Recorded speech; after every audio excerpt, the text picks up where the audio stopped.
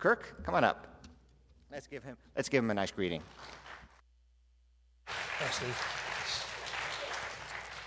All right, thank you very much, Steve. Yes, Steve and I have known each other quite a while. In fact, I think we were quite young when we met. We actually had hair, and it was all of the single color. Well, I can tell you all kinds of stories about Steve, but I won't. But you can talk to me later if you want. It's wonderful and always encouraging to see a brother in the faith and his wife who have been faithfully following God all these years. The reality is ministry is not easy. If anyone could do it, there'd be more people doing it. But the reality is unfortunately, many people who desire to go in and make a difference for God because of issues usually related to people, they have a hard time being able to survive the business of ministry. It's not a business. It's a calling. But it's a tough calling.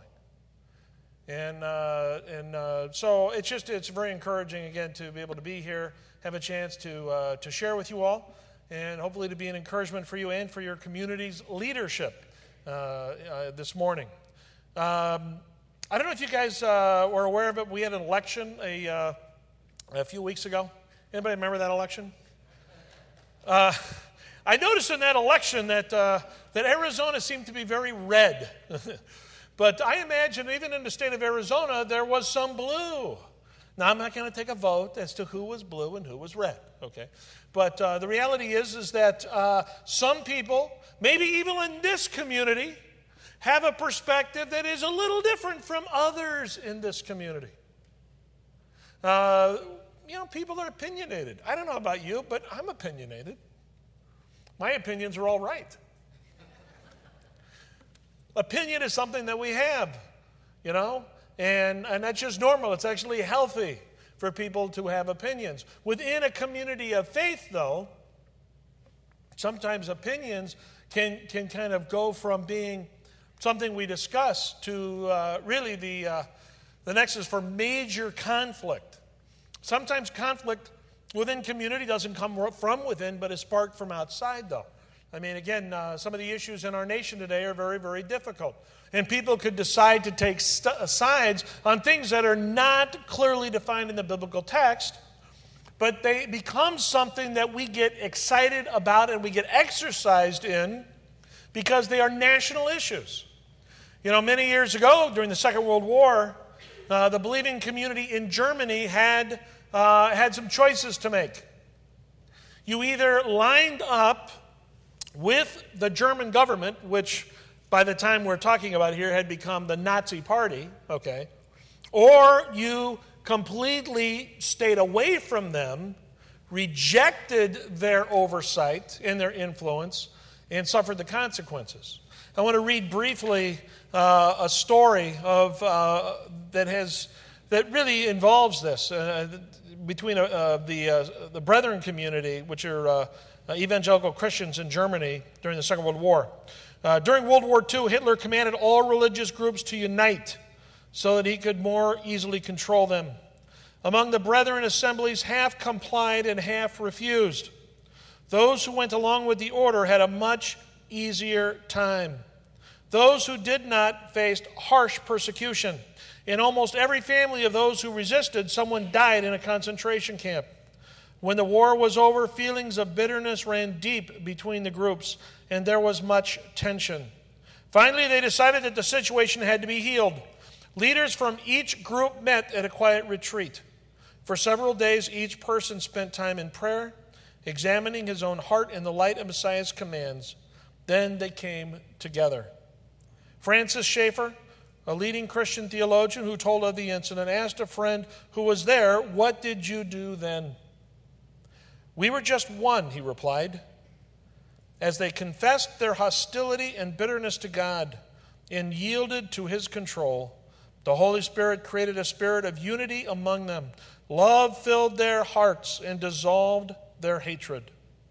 When love prevails among believers, especially in times of strong disagreement, it presents to the world an indisputable mark of a true follower of Messiah Yeshua.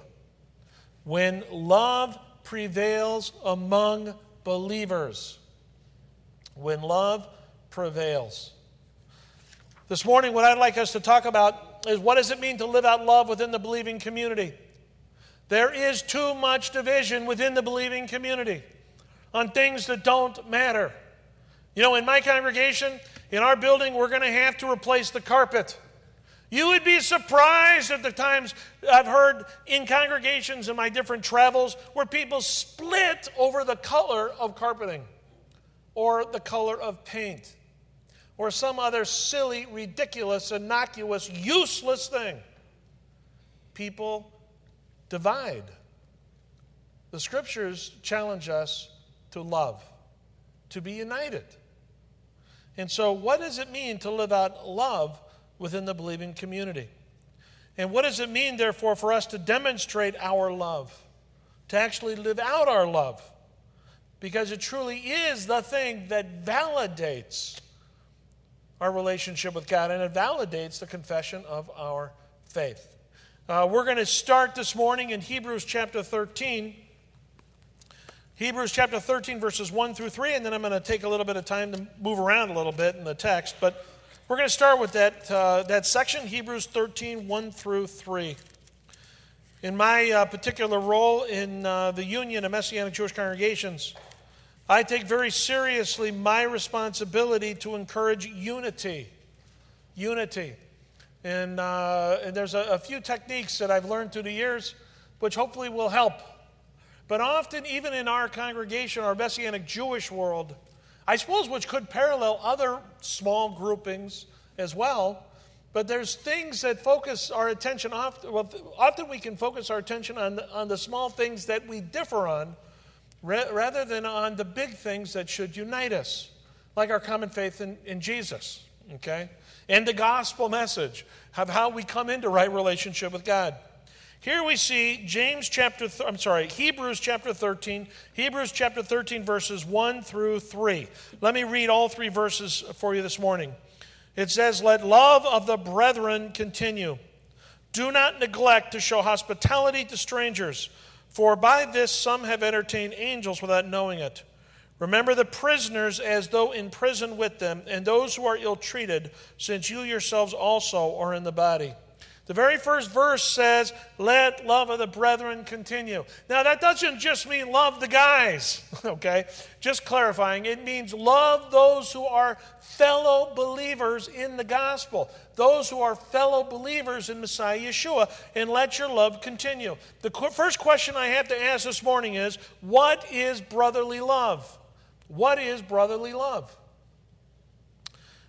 Craig Lane, in his commentary on Hebrews, stated that the quality of love, or the quality of love that binds the community together as brothers and sisters within the family of faith, is brotherly love. It's the quality of love. You're here this morning. You've come in to worship the Lord your God within this community. What is the quality of your love for one another? How well do you know one another? How much do you care about one another? How much do you care about people in general? You know, my grandfather was a psychiatrist in San Francisco. He actually, in his time, was fairly well known and very influential. He actually was Charles Schulz's psychiatrist. And so I grew up with a lot of Snoopy in my life. And many of those close friends in my life kind of referred to me as Charlie Brown for all kinds of reasons. But I'll never forget the one Snoopy short. I believe, it was Charlie Brown. And he basically says, I love humanity. It's people I can't stand. Many of us go through life like that. We don't really like people. People annoy us. People bother us. They slow us down on our expectations for life. They get in the way. If people would just get out of my way, I could get a lot done for people. In ministry, a lot of people in ministry forget that ministry is all about people. Certainly, a congregation is all about people. What is the quality of your love for the people in this room this morning? Do you go out of your way to get to know people in this community? If you know that there are needs and hurts in this community, are you involved in the lives of individuals and in truly understanding to minister into their lives? What is the quality of your love for one another? That really is brotherly love. And as it says in Hebrews 13, it's something that should be ongoing. I would almost say developmental, meaning it just continues to grow in quality. It's not static. I want to also ask the question, how does one live out brotherly love? How do we really do it, and especially in a society like ours where there's so many pressures, so much going on? First of all, I want to take us back to the book of Acts, Acts chapter 2, and point out what we see early on in the believing community. Acts chapter 2, verse 42. 42 through the end of the chapter there.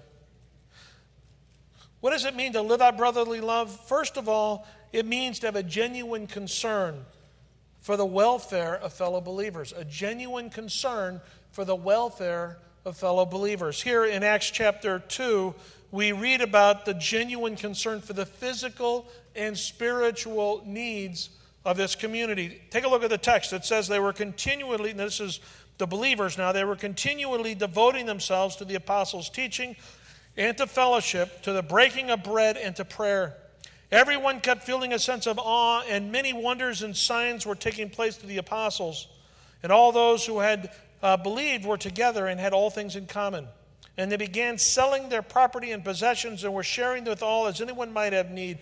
Day by day, continuing with one mind in the temple and breaking bread from house to house, they were taking their meals together with gladness and sincerity of heart, praising God and having favor with all the people. And the Lord was adding to their number day by day those who were being saved. You know, one of the things I do in my work, I don't get a chance to travel that often with my wife. So if I'm speaking in the singular, it really means we, okay? But in our work, thank God we see people come to believe in Jesus. And they come from a variety of situations. Many years ago, there was a girl who was some Jewish girl, kind of messed up. And we invited her into our home to live with us for a period of time. I wished I could stand here and tell you that she's a strong believer doing well. Absolutely the opposite. She rejected the faith and was with us for, maybe a month or two or three. And just her life is just a mess. Another young man who, not Jewish young man, but a man that we came to know through our youth programming, when he was in a couple of times, I think, in his high school years, his mother was an alcoholic, and he ended up living with us for periods of time and then living with some other people. And this young man is doing well. He's seeking the Lord and doing a tremendous job. And then and through the years, we've had people that have inconvenienced us. They've eaten our food. They've messed up our house. But we've opened our home because we wanted to see them come to understand who Yeshua is. And if they are believers in Yeshua, to grow in their relationship with the God of Israel. We've wanted to make an impact. And so it requires sacrifice. Here in the book of Acts, the first 6 chapters in the book of Acts, you've got all these people coming to faith. How inconvenient. All right, here, Shmuley. I'll give you a couple of Jewish names. Here, Shmuley, Yankel, and Oded over there they just became believers in Jesus. You're going to need to share your 8x6 room with them for the next 3 months because they're brand new believers from Rome and they've got nowhere to live and they want to stay in Jerusalem and learn about what it means to believe in Jesus. And Shmuley's like, okay, I'll tell you what, you guys can sleep on my bed. I'll curl up in a corner and I'll share the meager amounts of food that I have, and together we're going to grow in our relationship with God, because I've been a believer in Yeshua for about 6 months, and he died about 2 months ago, and then he rose from the dead, and it's wonderful and exciting, all that's going on. Do you imagine, put yourself back into Acts chapter 2. You're one of the 120 who come to believe, and then 5,000 people believe, and 3,000 people believe, and they're all living with you. What does it mean to live out brotherly love? It means self-sacrifice. It means concern for the welfare of others, both spiritually and physically. You may have a 4-bedroom house for you, your wife, and your 3 dogs. And you like it that way. Consider whether God would have you fill your home with those in need. I'm just tossing it out there. But that's probably what's going on in Acts chapter 2, if you've never thought about it. And it continues on all the way up through Acts chapter 6. Genuine concern for the welfare of fellow believers. That's what it means to live out brotherly love. The other thing that we have to keep in mind is that not only is it concerned, but part of this must be the development of patience and understanding within relationships among believers. You know, what is the level of your patience with your fellow man? I mean, again, Shmuley here has just had these 2 guys move in with him in Acts chapter 2, and they don't know each other. This is almost like going to Arizona State University, and you're meeting your roommates for the first time, and they're from a different planet. What an opportunity to practice patience, love, understanding. But that's what we have to practice within community. People come to faith in Jesus from all kinds of backgrounds. I took this poll the other day in a class I was teaching. How many of you are native-born Tucson, Arizona people? Raise your hand. Okay, very few of you. How many of you were born outside the United States? Okay, all right, several of you. So the rest of you are foreigners. I'm not going to count the real people born outside the United States, okay? So think about that. If you're a native-born Arizona person, I can think about this because I'm a native-born Californian with all the water in the north of California. You know, you could say to people in essence, you know, you have to do things my way because I was here before you. But we can't do that. We have to basically be magnanimous. We have to be inviting people in and trying to understand where they're at. So when Shmuley's got these guys coming to live with him in Acts chapter 2, he's going to have to figure out what is the background of these guys? You know, how can I best minister to them? What are areas potentially of confusion? You know, we had a fellow come to faith in Yeshua, and he came from a traditional Jewish home. All right, so you can almost read Orthodox, okay? His father's Israeli. And in his teen years, after his bar mitzvah, he became a Rastafarian. A Rastafarian is, you know, that kind of that Jamaican thing with the long dreadlocks, and they have a reputation for smoking an awful lot of cannabis, also known as marijuana, okay? And the man became a believer, you know, and we saw this progressive development in his life where he cut the dreads and he's stopped smoking the pot and all these different things. And it's a long process. Process began before he even came to us, but we saw this dramatic change in him and when he started coming to us, and now it's been several months now of real change. And one of the things that he came to me and asked me about is after I preached this message to him several months ago, I preached it at the congregation, is the issue of understanding.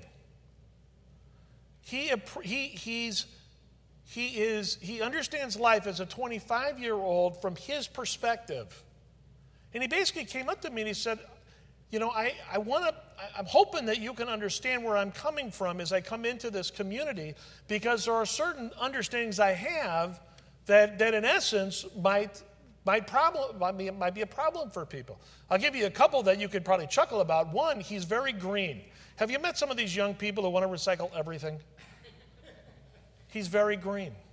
That's not a bad thing at all right? But I come from a generation where it's like, you know, I'll recycle if it's convenient. Otherwise, there's a garbage can right there, okay? You know, and so it's a bunch of young people now, I think a lot under his influence, want to try and increase recycling in the congregation. The other is on a political scale, he's very socially conscious. So that means when it comes to politics, many of us, like myself, I tend to think moral issues, i.e. abortion, homosexuality, and economics. All right? He's beginning to understand moral issues, because he's a new believer, but he also is very concerned about caring for the poor, which means you can have different conversations on some political issues. And he was afraid that we would reject him because of some of these values. And we had a great conversation. I said, listen, I want to know who you are so I can best encourage you to grow in your relationship with God. And if there are certain thoughts and approaches and values that you have developed and that you have that are consistent with biblical values, of course I'm going to be an encourager for you in this, and you can encourage us in this. But it requires understanding. It requires listening, patience, love. What is the quality of our love for one another? How do we live out brotherly love within the community? The other thing that's so critically important is the issue of conflict in a community. All right? Let me read one passage here. Matthew chapter 5. Take a look at Matthew chapter 5. There's a lot of texts that we could go back and forth to, but I'm not going to do it this morning. Instead, Matthew chapter 5, verse 23. Every once in a while I find that people don't like conflict. They would much rather deal with an ongoing problem than just bring an issue to the forefront, deal with it constructively, and move on. A lot of people would just sweep stuff under the rug. You remember the old cartoons or the Stooges or something where they're cleaning around and they've got something left over and they just sweep it under the rug and ignore it like it doesn't exist while it's just sitting right there in the middle of the room. We have to know how, if we really believe in what it means to live in brotherly love with one another, we have to learn how to both convey and accept words of correction. Matthew chapter 5, verse 23. These are the words of our Messiah. It says, "Therefore, if you are presenting your offering at the altar and there remember that your brother has something against you, leave your offering there before the altar and go. First be reconciled to your brother, and then come and present your offering." Very interesting. Here it's not speaking of him being in conflict, but somebody else being in conflict with him. How many of you know people that can't stand you? All right. It's true. If you're in ministry long enough, there are a lot of people that are at odds with me. It's reality. I'm sure that, unfortunately, for your pastor as well, there are people that are at odds. They disagree. And a lot of it really, in my situation, I'm sure for his too, is we've had to confront people on areas of sin, and they don't want to hear it. They don't want to hear it. Yet even so, what really is the emphasis of what the Messiah is saying here is that before we can really go and be in full relationship, I think that's kind of the picture here. We go and we offer our praise before God and we offer the sacrifice in the temple, as it's talking about. We need to make sure that we are doing all we can to live in proper relationship with people. That means that there are times when I've offended people. We have a little thing when we bring members into the congregation back in Chicago. I always say to people, if I haven't offended you yet, at some point I will. And I want you to please remember to talk to me if I do. And I've had to go to people and I've had to apologize just because I've said something out of line or I've been a little brusque. This is the reality of relationship. But that I also want people to understand that if I see sin in their lives, or if I see them doing things, that I'm going to do the same thing. Because it's important in relationship, and it's important if we truly love one another, to be honest with one another. I've got 2 kids. Actually, my wife had this great thing. Every once in a while before we go someplace, she says, or I'll say to her, okay, how do I look? Don't you love that one, guys? Your wife says, how do I look? And the question is, so what do I say? You look fine. Okay, that's nothing. It means nothing. Worthless. Is it good? Why is it good? How do I match? And I'm not colorblind, but I am style blind.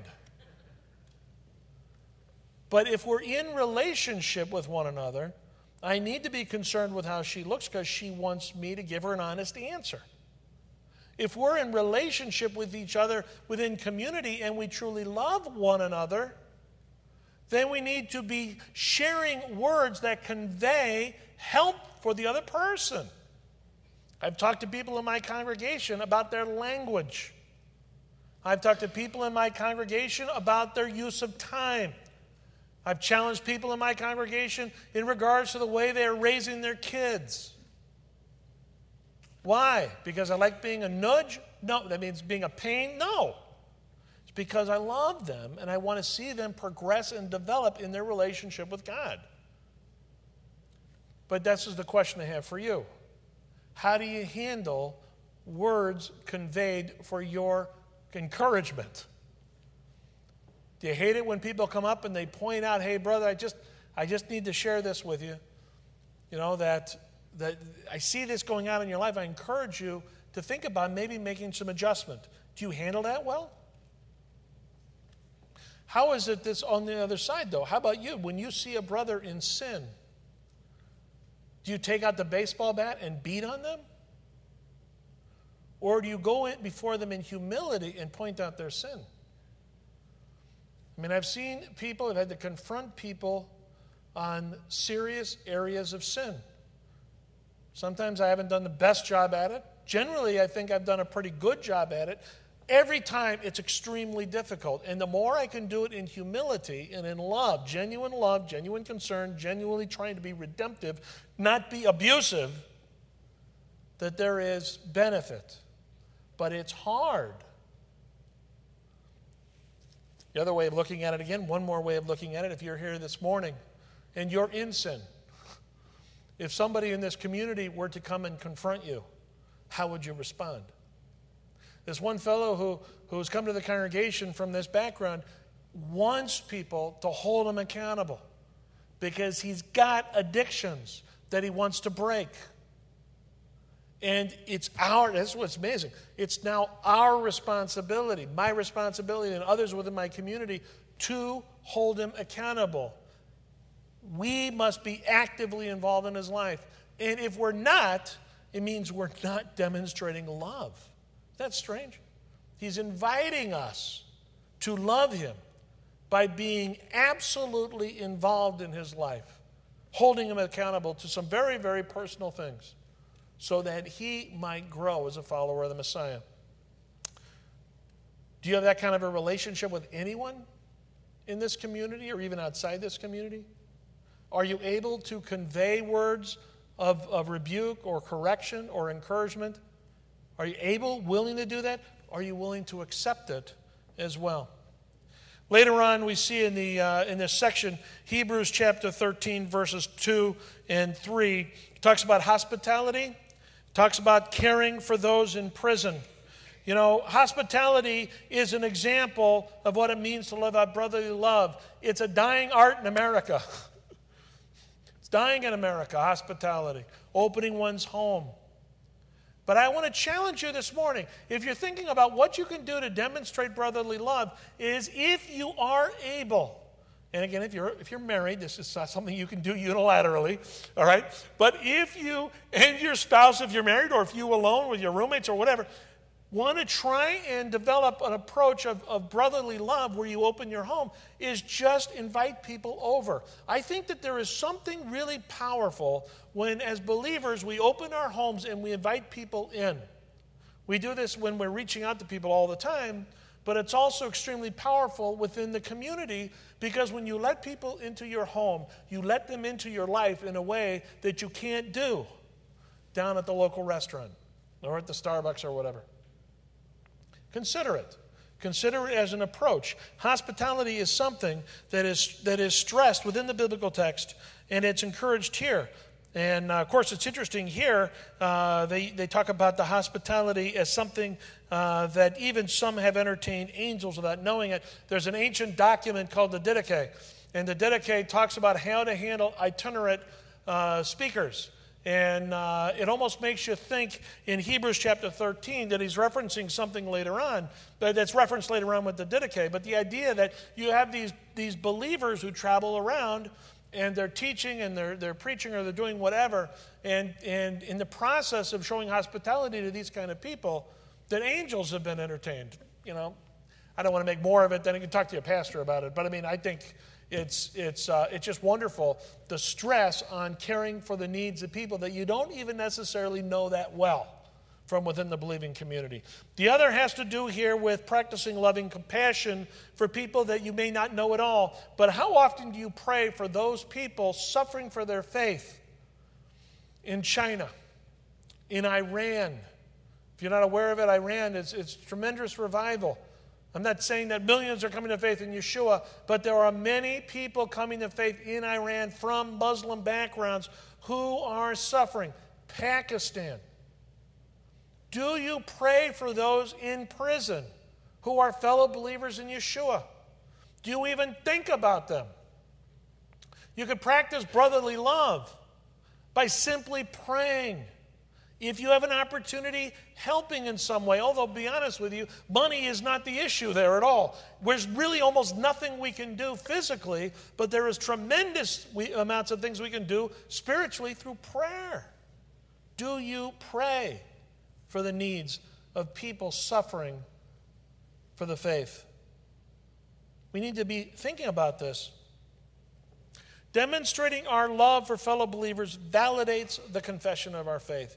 That's the point of the text. That's really a summation of so much of New Testament teaching. What is the quality of your brotherly love? Starting within this community. What does it look like? How are you living it out? How are you exercising it? I encourage you specifically this morning, if you have unresolved conflicts with anyone in this room, before you leave, to begin the process of change today. Talk to that individual. It may be an old friend that you don't talk to anymore. It could be a parent, could be a kid. But think about now who it is that you really have a blocking relationship with, and determine this morning to let the love of God change the quality of your love so that you might bring restoration in that relationship. Let's close in a word of prayer. God, we thank you so much for the truth of your word and the challenge of it. God, I thank you for the fact that your love has made possible for us to be in relationship with you, and that truly, God, through the shed blood of our Messiah, Yeshua, our sins are forgiven and relationship is made possible. God, I pray that we would also live in open relationship, God, in genuine, loving relationship with those around us who also profess faith in Yeshua. God, keep us from being petty. Keep us from holding grudges.